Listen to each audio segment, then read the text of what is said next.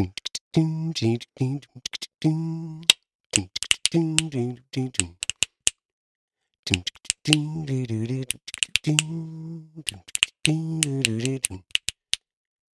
really powerful snaps. Yeah, wow. That would hurt my hand. Yeah, the shock force of his snapping is incredible. Welcome to Manfully Live podcast. If this is your first time tuning into Manfully Live comes from the well-known quote from Saint Irenaeus that says, "The glory of God is man fully alive." Well, how do we become these men fully alive, Nicholas? We have to have a relationship Relationship with who? with the Lord. Who is Jesus Christ? Jesus Christ is the only man who ever walked the earth that was fully alive. And so by uniting ourselves with him, but really it's like growing in that friendship, just growing in that place the same way we would grow in friendship with our close buddies, our whether they be drinking buddies or our childhood friends or whatever. Knowing people requires spending time with them. And so we do that in this podcast by getting to know the Lord through the gospel. That's right. Matthew, Mark, Luke, and John. Thank goodness for them writing stuff down. Yeah, At least right. one good. We wouldn't know much of nothing. Can you imagine? They were like, well, one of us should take notes here. Have Had we not had four? you been listening? I don't know. No, not me. I can't even write. So the best place to start would be a prayer. Yes. All right. In the name of the Father, and the Son, and the Holy Spirit. Amen. Amen. Dear Lord, you call us ever closer to yourself, and you ask us to have faith, to follow you, sometimes without even knowing where the next step is. And yet you are faithful and you are kind. You are a gentleman. You are a man's man. And you help us to become better men ourselves. We ask you to help us to raise our hearts and mind to you, especially as we continue to contemplate your Eucharist. Help us to understand that sacrifice and love are manly virtues. We ask this through Christ our Lord. Amen. Father, Son, Holy Spirit. Amen. So last week's challenge was really talking about studying where, the root word of disciple and the root word of discipline are the same word, right? And so in order to grow in discipleship of the Lord, we also have to grow in discipline. So it's important for us to root out those places where we lack and offering those places also to the Lord, who is the creator of all and the mender of all. And so when I was looking back on places where I am weak, honestly, I had some insight to that, specifically today, where I caught myself really just finally, you think, man, I just love to go home and spend some time with my kids. But I found myself completely surrounded by my kids. And what was I doing? I was on my phone. This is an ever-present challenge. It's one of those things where under most circumstances, this is supposed to be a means by which we can communicate. But I find it taking away from the ability to communicate with the people that I love the most, and the people that I should be communicating with on a greater level, on a better level. Right. So, Yeah. what about you? Yeah, this was a good challenge this week. I think this applies. I've been trying more and more to be attentive of the needs of those that are around me. And one of the things that was a challenge for me when I first got married 9 years ago, I'm an extreme extrovert. I like people. I get energized by people, and so and most of my family is the same way. At least my immediate family. So I married a woman who's an introvert. And it took me a long time to understand what that meant. And so my wife and I were very lucky, blessed to be able to go on a retreat this weekend in order to speak about and ponder our marriage and to work to have an ever growing, deeper relationship with one another. Um, and retreats are great, right? And I thrive at them. I love retreats. But Yeah. she, as an introvert, liked the content of the retreat but had a hard time having the energy to get all the way through it. And it took me a while to recognize that I had to be disciplined enough to recognize my wife's need and to be willing to leave the retreat early, which under normal circumstances or under my past mode of operation, I never would have done. I feel almost obligated to the people that are there to finish or to follow through with the retreat that I started. But in my wife's need to be done because she was overwhelmed by all the people for such an extended period of time, we left early. Yeah. And so that sort of falls under discipline because that it wasn't easy for me to leave. Sure. I didn't Sure. want to, and so just sort of thinking to myself, okay, well, this is what she needs, and so I guess this is what I'm going to do. Yeah. So yeah, it was a good practice in that, I think. Yeah, I think, gosh, it's hard to see the places in which you're lacking, and more even so when you have those places of clarity of I lack in this, to offer that over to the Lord. So that was last week's challenge. We hope you guys got something out of that as well, at least some clarity of a place that you need to either relinquish control on or just offer it up in prayer to the Lord. Um, and so I think it was eye opening for us at least. Yeah. Uh, for this week, we have the gospel from John. It's John chapter 6, verses 51 through 58. And this is a continuation of the Bread of Life discourse.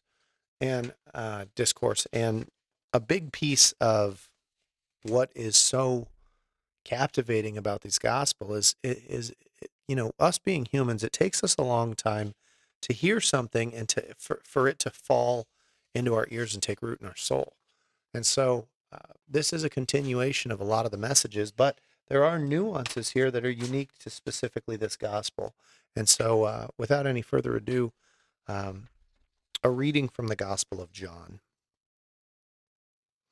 Jesus said to the crowds, I am the living bread that came down from heaven. Whoever eats this bread will live forever, and the bread that I will give is my flesh for the life of the world. The Jews quarreled among themselves, saying, How can this man give us his flesh to eat? Jesus said to them, Amen, amen, I say to you, unless you eat the flesh of the Son of Man and drink his blood, you do not have life within you. Whoever eats my flesh and drinks my blood has eternal life, and I will raise him on the last day. For my flesh is true food, and my blood is true drink. Whoever eats my flesh and drinks my blood remains in me, and I in him. Just as the living Father sent me, and I have life because of the Father, so also the one who feeds on me will have life because of me. This is the bread that came down from heaven, and like your ancestors who ate and still died, whoever eats this bread will live forever. The Gospel of the Lord. Praise to you, Lord Jesus Christ. I love it. It's a beautiful gospel, but man, there's some big stuff that has to be unpacked. That's right. And I think one of the places for us to start is where Christ says, I give my flesh for the life of the world. But the way that he gave his flesh is through death. He died on the cross in order to give us his flesh. And then he gives us his flesh in order that we may have life. It's a wonderful juxtaposition, an understanding of the relationship between life and death.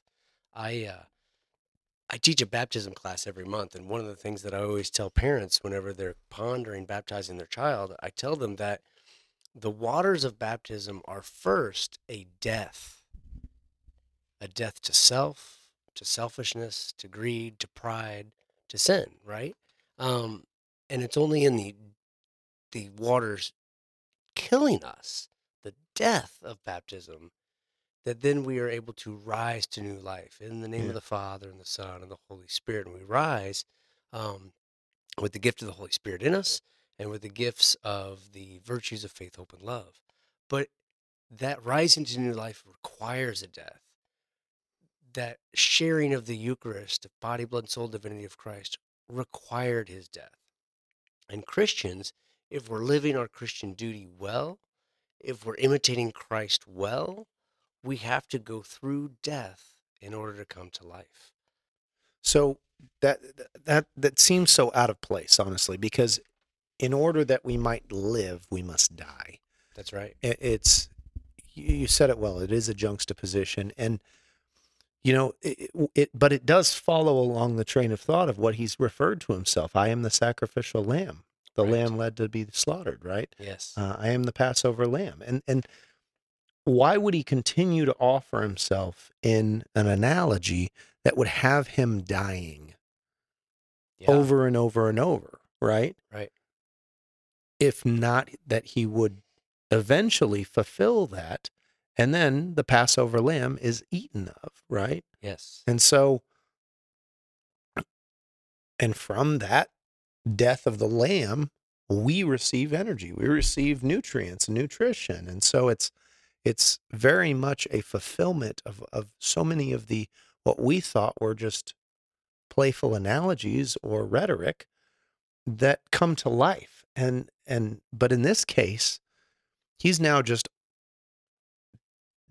dying, but not just dying. He's also offering the body, him, his own body, his flesh, so that we might have life, right? Yes. Not of the flesh of the living God, right?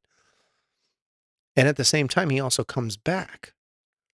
So there really is a fullness of him living beyond what we see as the end. All right. The Eucharist is a living sacrifice. It is Jesus Christ, yesterday, today, and forever. And he shares himself. But I think this brings us to our next point. I mean, Christ is nourishing us. You're right. He's nourishing us, but it's not just nutrients of the body, it's nutrients of the soul. And so Christ says, um, if you do not eat my body and drink my blood, you do not have life within me. Or you do not have life within you. Sorry. You Mm-hmm. do not have life. What does Christ mean by life? And how is that different? How is a Christian life different from simply existing, simply having been born? Um, and life here, I think, is not only an abundance of life, not only, you know, us being able to have a life full of virtue, love, relationship, sacrificial love, growing in virtue, kindness, all these kinds of things. But all of that is leading us to the life, the end of life, the eternal life. Mm-hmm. All of this is leading us to heaven, right? And so if we do not have life within us without the Eucharist, and if that life is referring to eternal life, because later on in the gospel, Jesus says, if you eat my body and drink my blood, you will have eternal life. At the very end, he says, you will live forever. Yeah. The question could be made by anybody who reads this gospel. Well, what does that mean? Does that mean if I do not receive Jesus's body and blood, if I do not eat his body and blood, as he specifically says in this gospel, that means that I do not have life?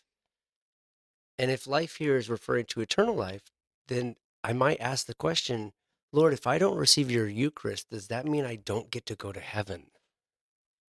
And that is a difficult and serious question, especially for those who are interested in ecumenism, Yeah. in Yeah. talking with others about the faith.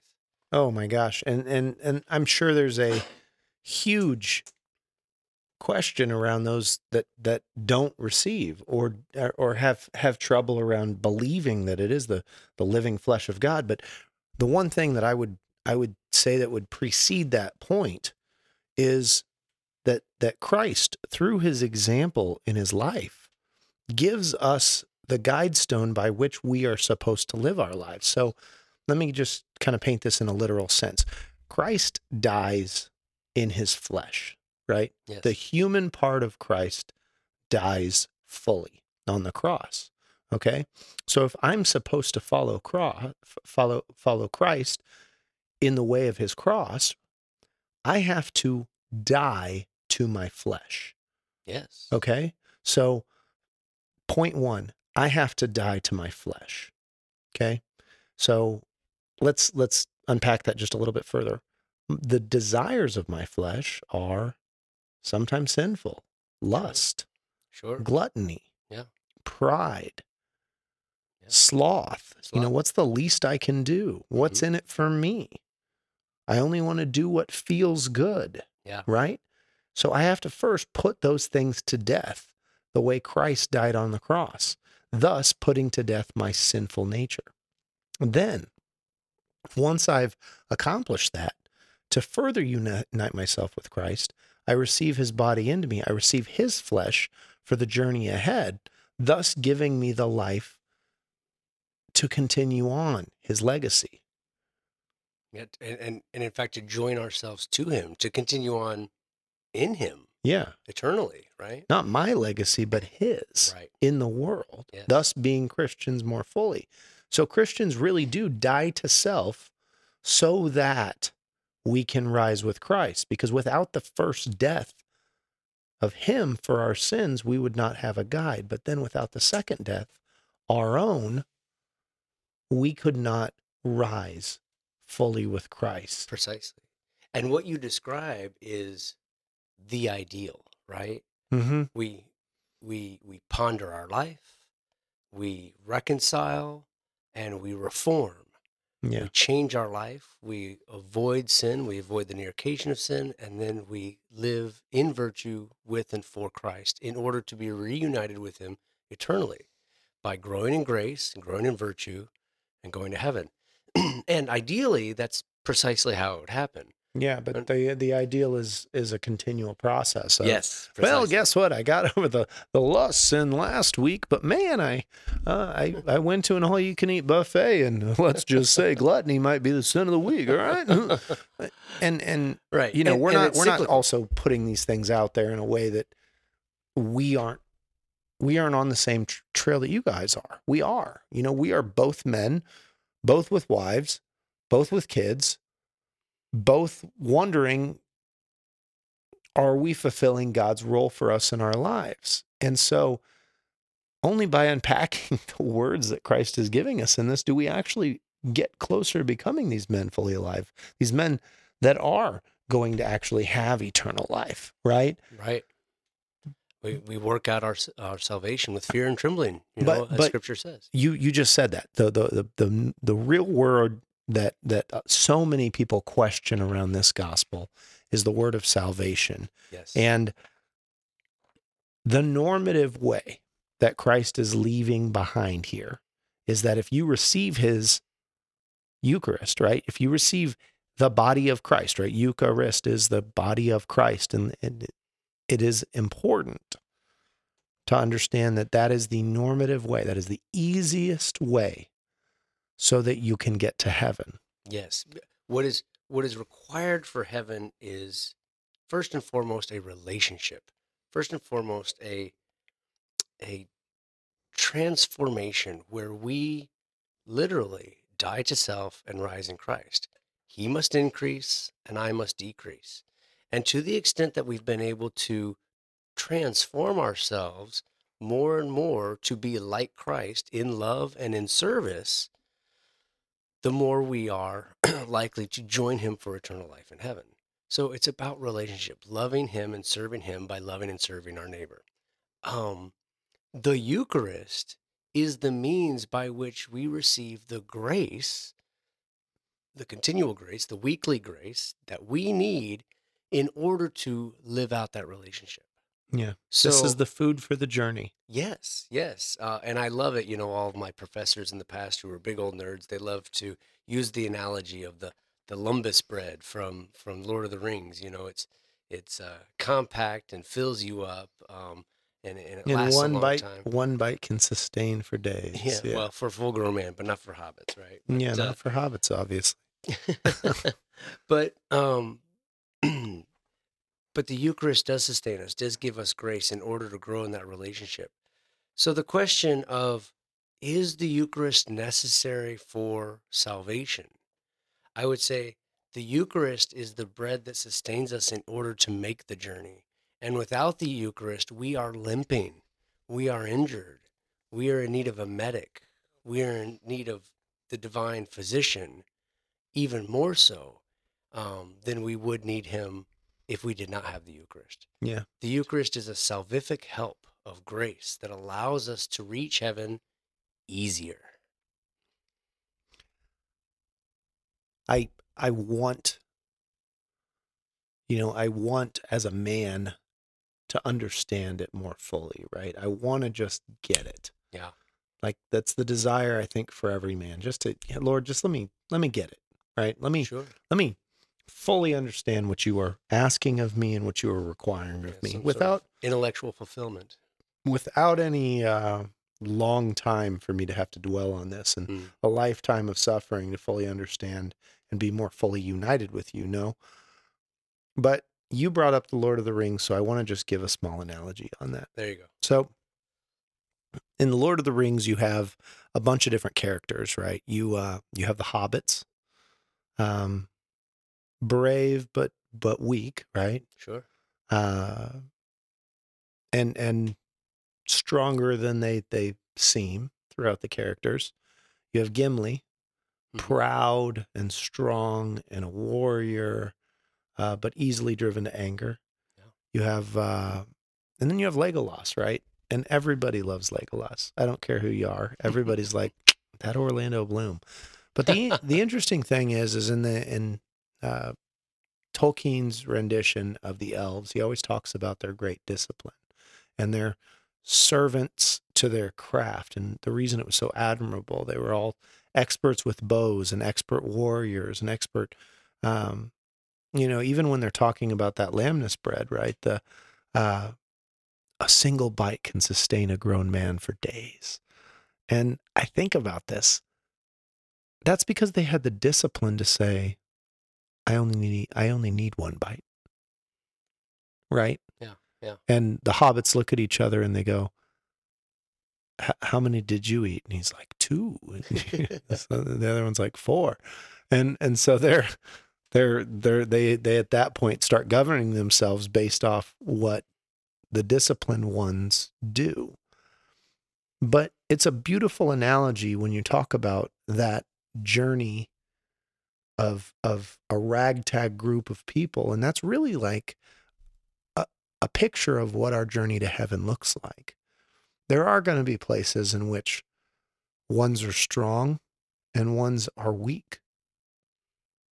And so that challenge that we had last week where we were talking about the disciplines, right?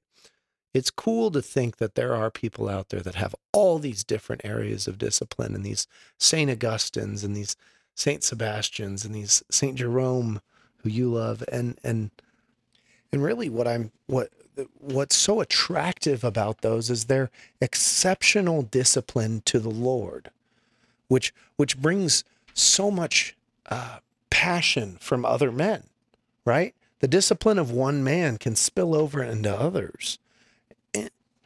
And that's, I think, where you can see, even in this gospel, Christ doesn't take the full credit. Being that he is the Son of God, he could just say, I, being part of God, did this. But he even says, whoever eats my flesh and drinks my blood has eternal life, and I will raise him on the last day. Just as the living Father sent me, and I have life because of the Father, so also the one who feeds on me will have life because of me. He's not even giving us an example by which he's not following himself. Right. Right. I mean, yeah, just like the characters in the Lord of the Ring, they learn from one another. So too do we need to learn from one another. It's the reason why this podcast is based on a quote by Saint Irenaeus. Saint Irenaeus is a model for us, Mm-hmm. who points us towards Christ. Yeah, and hopefully we as podcast makers are hopefully Growing from inviting, one another and yeah, inviting you and guys. inviting others, yeah, to join us. That's precisely what this is all about. We we receive grace from God and through his sacraments, and we share.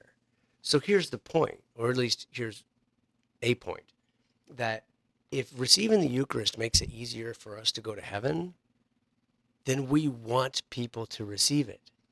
We want to tell people the good news, not only of the gospel, but the content of the gospel. And the content is clearly saying today, eat my flesh and drink my blood.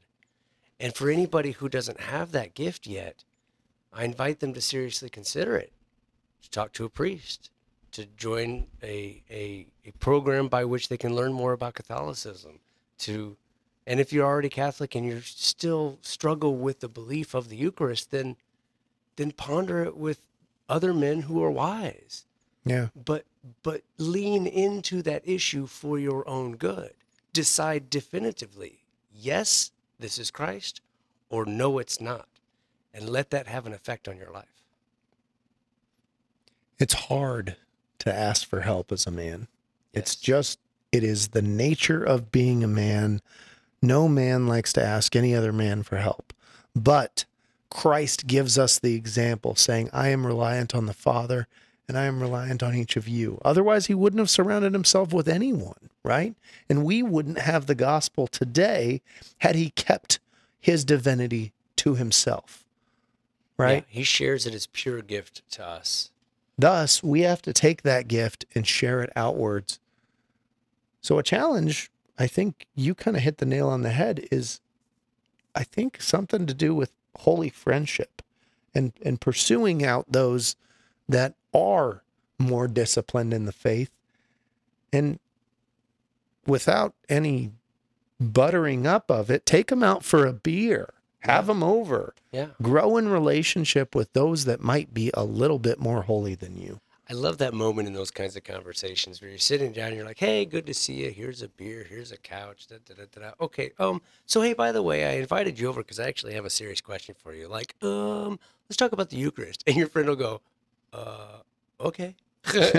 You know, Yeah. and he might be a little sheepish at first, but I've had the experience where men have asked me a question about the faith, and it feels so good to have them honor me by asking me something that I know will do them good. To talk about the faith, to help men sharpen other men Yeah. in order to grow in the faith is a beautiful thing that can only be good. It can only be good for men to share faith together, to discuss it, to debate it if necessary, just so that we can come to terms with what Christ has taught, what his church offers, and how to get to heaven. And be careful not to debate from a sense of pride, but from a desire to seek truth. Yeah. Because Yes. Christ is the way, the truth, and the life. We need that truth as a part of this for us to have both the way and the life. It's a threefold mystery in of itself. So That's a good point, because truth is to be sought for its own good. yeah. And if we can say to ourselves honestly, I don't care what the truth is as long as I can discover it for real, then go for it. So there's your challenge, guys. Seek out those that are more disciplined in the faith and unite yourself with them in friendship. Even if it's just having a beer with them and growing in the love of the Lord by growing in a friendship. Absolutely. You want to take us out in a prayer, or do you want me Sure. to do it? Did Sure. you do the first one? I did. did, but I'll do it again. All right, go for it. In the name of the Father, and the Son, and the Holy Spirit, amen. Amen. Lord Jesus, you give us the greatest gift. You invite us to the greatness of personal relationship with you. You invite us to be so close to you that we taste you, that we more than ponder you, but we receive you on our tongue, and we fall in love with you. Lord, help us. Help us against our disbelief. Help us to fall more in love with you. Help us to desire truth at any cost, no matter what. And help us to appreciate the gifts that you desire to give us. Help us to recognize them as gifts. And help us to desire to share those gifts with others. We ask this through Christ our Lord. Amen. Amen. For Man Fully Alive podcast. My name is Mike with a mic. And this is Deacon Nick. Have a great week, guys.